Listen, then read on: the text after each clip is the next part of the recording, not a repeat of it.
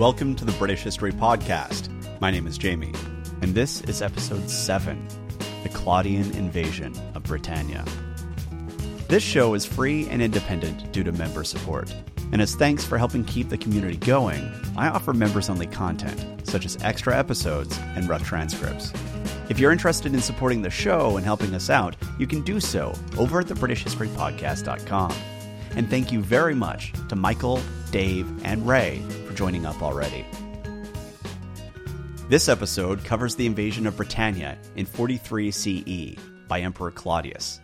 The major characters we'll be talking about today are Emperor Claudius, Emperor of Rome and man in need of a serious PR campaign, Aulus Plautius, his general and man tasked with invading Britannia, Vespasian, the leader of the Second Legion and future Emperor of Rome, though he didn't know it yet, Togodumnus, son of Cunobelinus and leader of the Catuvellauni, and Caractacus, brother of Togodumnus and the other leader of the Catuvellauni.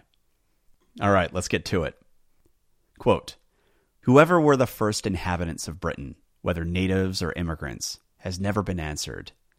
Don't forget, we are dealing with barbarians." End quote. Tacitus, Agricola. When we last left off, Emperor Claudius heard the pleas of Verica, the deposed king of the Atrebates, who begged that he come to the aid of his kingdom and put down Caractacus and his Catuvellauni. Emperor Claudius saw a larger opportunity in this, the chance to take all of Britannia, as well as the title of Britannicus, for himself, and thus free him from the incredibly tenuous position he'd found himself in. Being emperor is great and all, but it's not as great as it sounds when your guard are the very same men who had just killed the previous emperor, your nephew. He needed the support of the people if he was going to last very long, and conquering some barbarians could be a way to accomplish that. The fact of the matter is that any general or emperor who could tame such a place would be following in the footsteps of Hercules, the same man who had forced the gods to still the waves. And he also would achieve what Julius Caesar could not. And this was what the Romans expected out of their leaders. If you're an emperor, or even a consul, and wanted to make a name for yourself, you needed to conquer a territory. So it was inevitable that the Romans would eventually come to conquer the island. Moreover, Britannia threatened the stability of Gaul, and so long as it remained free, the Romans would have issues with Gaul, and a rebellious Gaul was a scary thought to the Romans. After all, it was Gaul who sacked Rome in 390 BCE. And while that cultural wound was certainly not in the level of Hannibal, it must still have played a part in their need to hold and pacify the region. This region were like the boogeymen to the Romans. Not only that, but as we mentioned before, Britannia was a stronghold of Druidism. The Druids had become one of the few international structures in the Roman world that was not under Roman control.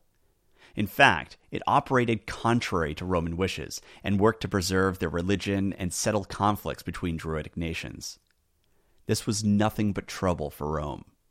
Gaul was generally racked with internal conflicts, much like Britannia, but the common bonds of Druidism threatened to unite the tribes against Rome, and frankly, Rome presented a very easy common enemy to the tribes. And this had happened once before, under the command of a young general named Vercingetorix.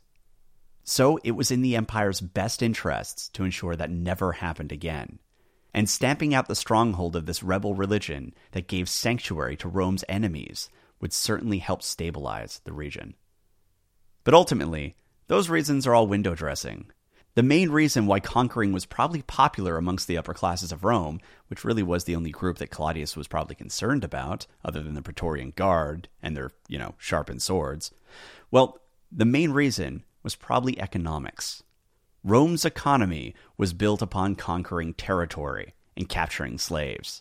As Rome's legions expanded, the workforce dissipated, as did large chunks of their income, since the soldiers in this period were paid, rather than being conscripted as they were in the early Roman period. So you have income flowing out of the nation, as well as large numbers of potential workers, since it required a large number of men to conquer and hold these territories. So there's a variety of different ways you can handle this issue, and the solution that the Romans picked was to build the economy around free labor. The trick to it, however, was they needed to have a continual flow of loot and slaves. And Britannia was a rich and fertile land. It was ripe for invasion. The thing was that the world was coming out of a cooling phase, and this was a period of global warming that started at around 750 BCE and reached its peak at around 150 BCE. The climate during the Roman occupation of Britain was warmer than it is now, which allowed for a number of crops that we currently plant in the climate of France, but at this point were able to be planted on the island. For example, can you imagine vineyards as far north as Yorkshire? No? It's a bit cold, isn't it? Well, not back then. That's what the climate at the time would have allowed. So Britannia during this period was relatively balmy. Further, there were large amounts of resources on the island that could be exploited. Copper, iron, tin, gold, sheep, wiry proto-Welsh guys who can sing in close harmony. This island really had it all. So despite the fear of crossing the channel, it was still quite an attractive place to occupy and settle. The land was fertile, the resources were abundant, and the people had not managed to effectively cause serious issues for the legions. And as we discussed, Claudius needed to conquer somewhere, and becoming Britannicus would add a mythic aspect to the emperor. Moreover, Caligula had tried to invade only a few years earlier, so several of the pieces, including the fleet, were already in place. It was ready to go, so why not invade? Well, not everyone saw it that way. If this land could be conquered, why wouldn't Caesar have done it? He took 2 swings at it after all, and public interest after the 54 BCE invasion was lackluster to say the least. Even Strabo thought the island was a waste of time. And as for the men who would be ordered to take on this invasion, enthusiasm wasn't exactly at an all-time high. The thing is that in making such a crossing and entering the territory of a titan, they really would have been out of the eyes of their own gods. And that was a terrifying thought. As we mentioned last episode, about 50 years earlier, the men of General Germanicus were shipwrecked upon Britannia, and they came back with stories that sound like they belong in the clash of the Titans. Tacitus tells us that, quote, "Every one, as he returned from some far distant region, told of wonders, of violent hurricanes and unknown birds, of monsters of the sea, of forms half human, half beast-like, things they had really seen, or in their terror believed." End quote. Tacitus, Annals. It didn't matter that Caesar had already been there, and that he had beaten the natives, twice. Britannia, at least as far as the Roman subconscious was concerned, was the domain of monsters and under the protection of Oceanus. After all, he had repeatedly attacked Caesar's fleets, and more recently, he'd attacked Germanicus's fleet. And Claudius was not Caesar, nor was he Germanicus. Further, the men being sent there were soldiers. They weren't Hercules. So what hope did they have against such a god? So ultimately, the problem for the invasion lay in the hearts and minds of the soldiers. These men were not great learners and did not read the diaries of Julius Caesar. What little they knew of the island probably came from urban myths and hearsay. And I would be shocked if the stories of Germanicus' soldiers and Caesar's legions hadn't been embellished over the decades. For the average soldier, this was a tremendous amount of risk, and it promised very little reward. If the invasion was successful, it would not be they who took the title of Britannicus. At best, they would get some loot and slaves. And that's only if they survived. So while their leaders were thrilled at the prospect, the rank-and-file soldiers were likely petrified. And what of the natives that added to the legion's anxiety? Well, don't make the mistake of thinking that Britannia, following Caesar's invasions, was an island that was isolated and adrift. These people traded, they traveled, and they developed. We shouldn't fall into the trap of thinking that simply because the Romans weren't there, that time stood still. Oh no, they were engaged with the rest of the world, and they weren't the mindless barbarians that the Romans would like us to believe. In fact, let's talk a little bit about Britannia, since I've received emails asking for more information on this subject, and after Claudius's invasion, the culture would be forever changed. Now, strangely, I don't think I've given you a description of the early Britons yet. And that was an oversight, so let's fix it. The Britons were reportedly tall, physically impressive, with long heads, light hair, and piercing blue eyes. The Romans wrote of multicolored tunics, which sound a lot like plaid, and they secured their tunics with a brooch. As for personal grooming habits, the nobles shaved their faces, except for their mustaches, which they let grow long and droopy. Their lives were generally spent farming, feasting, and fighting with their neighbors, and apparently they engaged in all three of these activities with equal vigor. Towards the south, the farming economy was also supplemented with a trade economy that was primarily conducted with the Celts of the Armorican Peninsula, which later became the Britannia Peninsula. As we discussed, as far as religion was concerned, they were Druids, and their priests were both the keepers of sacred rites as well as their oral history. It appears that they had no written language, and consequently, much of what we know about the ancient Britons comes from archaeological finds, such as coins, or from the Roman histories written on the subject, though the latter certainly does have some biases at work. As far as battle, they were in the Iron Age, and their equipment would have been either bronze and iron, or simply iron. Obviously, the more iron you had in your equipment, the wealthier you were. Now, their battles weren't the enormous conflicts of Rome and Gaul, but rather they tended to be small affairs, usually against a rival family or tribe, and consequently, fighting was much more personal in nature. Prior to battle, the warriors would stiffen their hair with lime until it stood up from their heads, and covered their bodies with blue paint known as woad. Additionally, they would generally strip down to their trousers and torques.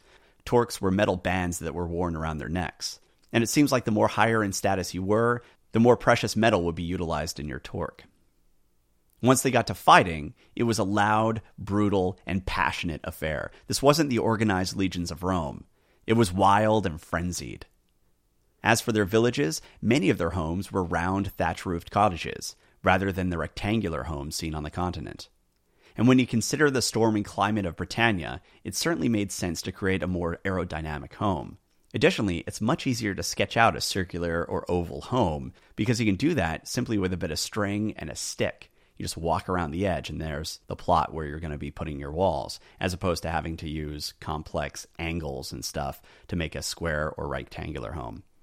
So it's just easier. So basically, these were more suited to the climate and they were easier to make. So, bonus. That being said, not all areas in Britain were strictly British in style. Commius, in addition to being the first person in Britain to have his name stamped on a coin, also establishes Atrebatic settlement in the Roman style. So there were some rectangular homes in Britain. And when you think about it, it's rather ironic that Commius, anti-Roman Commius, would not only build a Roman-style settlement, but also would have offspring who would not only forge tight alliances with Rome, but provide the pretext for invasion.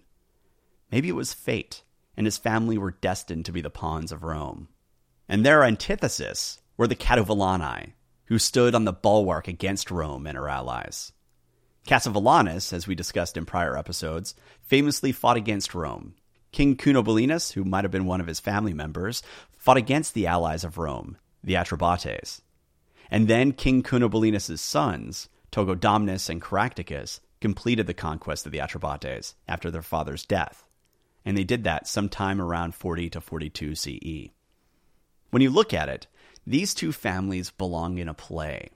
You have one dynasty that was destined to fight Rome, clashing with another dynasty that was destined to serve Rome. All you really need here is forbidden love and maybe a few songs, and you've got a show for Broadway. Anyway, so whether or not it's fate or simply character defects, once again, the line of Commius brings invaders to the island. And since I've mentioned Commius, who is one of my favorite forgotten characters in history, we might as well bring this talk back to our main tale, and to Claudius. Sickly, club-footed, maltreated Claudius. In many ways, you should really feel sorry for Claudius. So, to remind you, in case you got lost amongst all that talk about lifestyle and houses, the son of Commius, Verica, sought Rome's aid against the Catuvellauni, who had conquered his territory. And Claudius took the opportunity and dispatched an invasion force of 4 legions consisting of the 2nd, 9th, 14th, and 20th legions. So in total, there are about 20,000 Roman soldiers, as well as an assortment of auxiliaries, marching towards Britannia, and all of them were under the command of General Aulus Plautius. And we'll pick up the tale in 43 CE, as they reached the Channel and amassed on the beaches at what is now Bologna, which at the time was the harbor that provided the major trading link between Britannia and the continent. Many of the soldiers sent on this task were likely present for Caligula's bizarre shell fiasco. But this time, things seemed much more certain. For one thing, it was not an emperor who led them, but rather a general. And generals did not have the luxury of changing their minds. Lined along the beaches, they must have looked upon their transport ships with dread. And you can probably guess what happened next. The general ordered his men to board the transports. And nobody moved. Ah, hell. This was a bad sign. And they must have really dug in their heels and refused to budge an inch, because General Plautius did something that I don't think he would have done unless there was simply no other option. He sent a messenger back to the emperor and asked for help. Given the family line that Claudius was a part of, and the recent history with bloodthirsty Roman emperors, I don't think I would have made the same choice, not unless I absolutely had to. But that is what Plautius did. And rather than requesting his head on a platter or something else awful, Claudius simply responded by sending Narcissus to assist him. Now, Narcissus was a freed slave, so you might be wondering if this was intended to shame the general or if it was a genuine offer to help. And I can imagine that Plautius would have been shocked by this move. And besides, if a general couldn't motivate the men, what hope would a former slave have? However, Narcissus had risen high in the emperor's esteem, and also within his circle. So, probably reluctantly, he allowed the freedmen to ascend the commander's tribunal and address the men. We're told that Narcissus gave a rousing speech, but it fell on deaf ears. Rather than rallying to his call, some of the soldiers began jeering and chanting Io Saturnalia. What they were doing was referencing the festival of Saturn, where, among other things, masters and slaves traded places. Not subtle, guys. And we don't know what Narcissus thought of this, but it couldn't have been positive. And the implication made by the soldiers wasn't just an attack upon Narcissus. Plautius and Claudius were also being mocked with that chant. And as soon as they started doing it, many of those soldiers must have realized the tough situation they were in. Namely, one that could end up with them being executed. And that brief moment of lack of foresight put those soldiers in a really tough position. One that could find them executed. Because that sort of thing generally was frowned upon, and the last two emperors were pretty damn bloodthirsty. Further, they had just been chastised by a former slave for cowardice. Mocking his former status would only go so far to defend their own honor. They would have to prove this former slave wrong. They would have to make a liar out of him. So, they would have to board the ships. And I can't help but wonder if the emperor blundered into this success, thinking that Narcissus would be respected by the men the way Claudius respected him. Or maybe this was a master stroke, and he knew that by sending a freedman to castigate the soldiers would leave them no choice but to board the ships. Regardless, the gambit was successful, and the 4 legions boarded their ships and crossed the channel in short order. And, as luck would have it, there weren't any storms or contested landings this time. In fact, the crossing was wholly unremarkable. Once the invading army arrived at the harbor of Richborough, they quickly marched inland. And something that I wonder when I think about this moment is what was going through the minds of the soldiers. They had been inundated with legends of this strange and magical land. As they marched, do you think they realized that they'd been lied to, and that Britannia was just another bit of land? Or do you think they were constantly spooked by every rustling bush as they moved through the unfamiliar woods and marshes? I like to think it was a bit of both. As the army moved, there were some minor guerrilla-style skirmishes, primarily in the swamps and forests of Kent. And that was a smart move, since most of the Romans were not accustomed to fighting in that sort of terrain. So the Britons did have a natural advantage. However, Plautius was a clever general, and he brought Germanic warriors with him, who were at home in this sort of fighting, and consequently, these skirmishes were not as effective as the Britons would have liked. Following these engagements, a major problem with the pre-Roman, and actually often post-Roman, Britannia emerged: disunity. The smaller tribes of Kent began to surrender, as did the Dobuni tribe, who held Gloucestershire, and also some other surrounding areas. There hadn't been a single major battle, and already tribes were surrendering. And to make matters worse, this almost certainly would have boosted the morale of the Roman soldiers and helped them shake off the jitters following the voyage. These Britons weren't the mythical, ferocious monsters of their legends. They were just people. People that feared them so much that they were surrendering without much of a fight. With renewed courage, the Romans continued their march inland, where they reached the Medway River. And that boost in morale might have taken a sudden blow at this point, because on the opposite side of the river, maybe about 550 yards away, was the British army. A writhing mob of heavily armed men covered in woad and sporting wild, enormous hair. And rather than running in fear, they were probably hurling insults and battle cries across the river, inviting the Romans to come and fight. This was what was expected. These were the monsters they'd heard of. And if it wasn't for their famous discipline, I wonder if the legions would have stood their ground. I bet there was more than one soldier who considered running away, and then, considering the consequences of desertion, thought better of it. Now, the flip side of all of this is that despite having these half-naked, well-armed maniacs screaming at them, the Roman legions were likely silent in response. That was part of what made them so terrifying.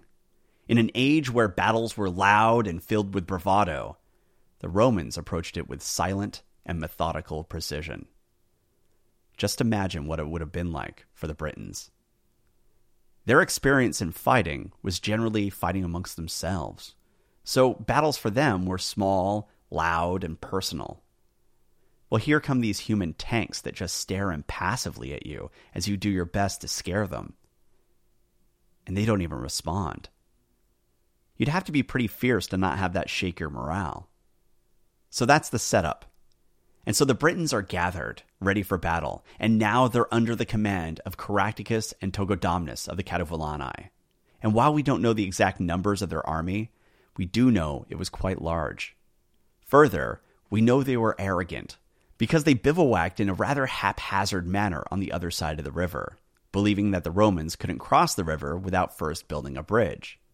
But we really shouldn't fault them for this. The Romans were heavily armored, and crossing without a bridge would have been slow, dangerous, and drawn a ton of attention. Therefore, thanks to their position, either the Britons would choose the time of engagement, or the Romans would have to build a bridge. So they were comfortable on their side of the river, believing that they had an effective rampart against the Roman advance. Unfortunately, they did not take into account the brilliance of General Plautius. After surveying the situation, Plautius ordered his men to line up in formation along the shore of the river. And the Britons were unimpressed, lounging about in their camp, because the Romans were really no threat until they started getting into the water. As the legions lined up, Plautius had his German auxiliaries sneak off on the flank, and once they were out of sight of the Britons, they swam across the river. See, the thing is that unlike the Romans, the Germans were accustomed to swimming in full armor. And so they did exactly that. And once they crossed the river, they crept as close to the camp as they could, and then they attacked the most vulnerable, and ironically, also the most effective, part of the British army, their horses and their chariots. The Britons were suddenly alerted to the sound of dying horses, and they charged the Germans. The ensuing chaos provided enough distraction for Vespasian to lead the 2nd Legion across the river and open up a second line of attack against the Britons. And yeah, that is the same Vespasian who would later become Emperor Vespasian. Things were getting dangerous for the Britons, and the fighting continued in a terrifying and personal manner for the rest of the day, and even late into the night. As the fighting dragged on, it was clear that everyone was becoming exhausted, and so eventually, long after the sun had gone down, hostilities were ceased, with the Romans bivouacking on their new camp across the river. But the fighting wasn't done. And once daybreak came, it resumed, and the Britons returned with an even larger force. The fighting was once again fierce and personal, and it began to look like the Britons would win, even without their chariots. But the Romans slowly and methodically pursued their own strategy. By pushing hard on the flanks and pulling back in the center, they were able to draw the Britons in and form a pincer movement, and were finally able to encircle them. Morale broke, and the Britons fled just before their escape was cut off. Using their superior knowledge of the lands, the fleeing British forces were able to move quickly up the Thames, through the forests and swamps. Meanwhile, the Roman advance was agonizingly slow, as they had to be forever wary of the threat of drowning, as well as the threat of ambushes. And oh yes, there were ambushes. And as was the case with early British warfare, it was in these ambushes that the Britons most often found success. Except, of course, for the ambush where Togodumnus of the Catuvellauni was killed. That ambush was not that successful. Now, you might expect this to be the end of the resistance. The Romans certainly did. But the death of Togodumnus instead had a unifying effect, and leadership immediately passed to his brother, Caractacus. The Britons, strengthened by a desire for revenge, attacked the Romans with renewed ferocity. But with every fight, with every stretch of land that was taken by the advancing Romans, it was clear how desperate their circumstances were. And so they fell back to Camulodunum. There are two schools of thought for what happened next. Some believe that Plautius was horrified by the new onslaught of the Britons and begged for the emperor to come aid him. I find that highly unlikely, as do many historians. The more popular viewpoint, and one that I subscribe to, was that it was clear that he was on the verge of a total victory, and he knew that that victory was to be Claudius's, as this was intended to be a sort of stage-managed campaign. Claudius wanted his mission accomplished moment.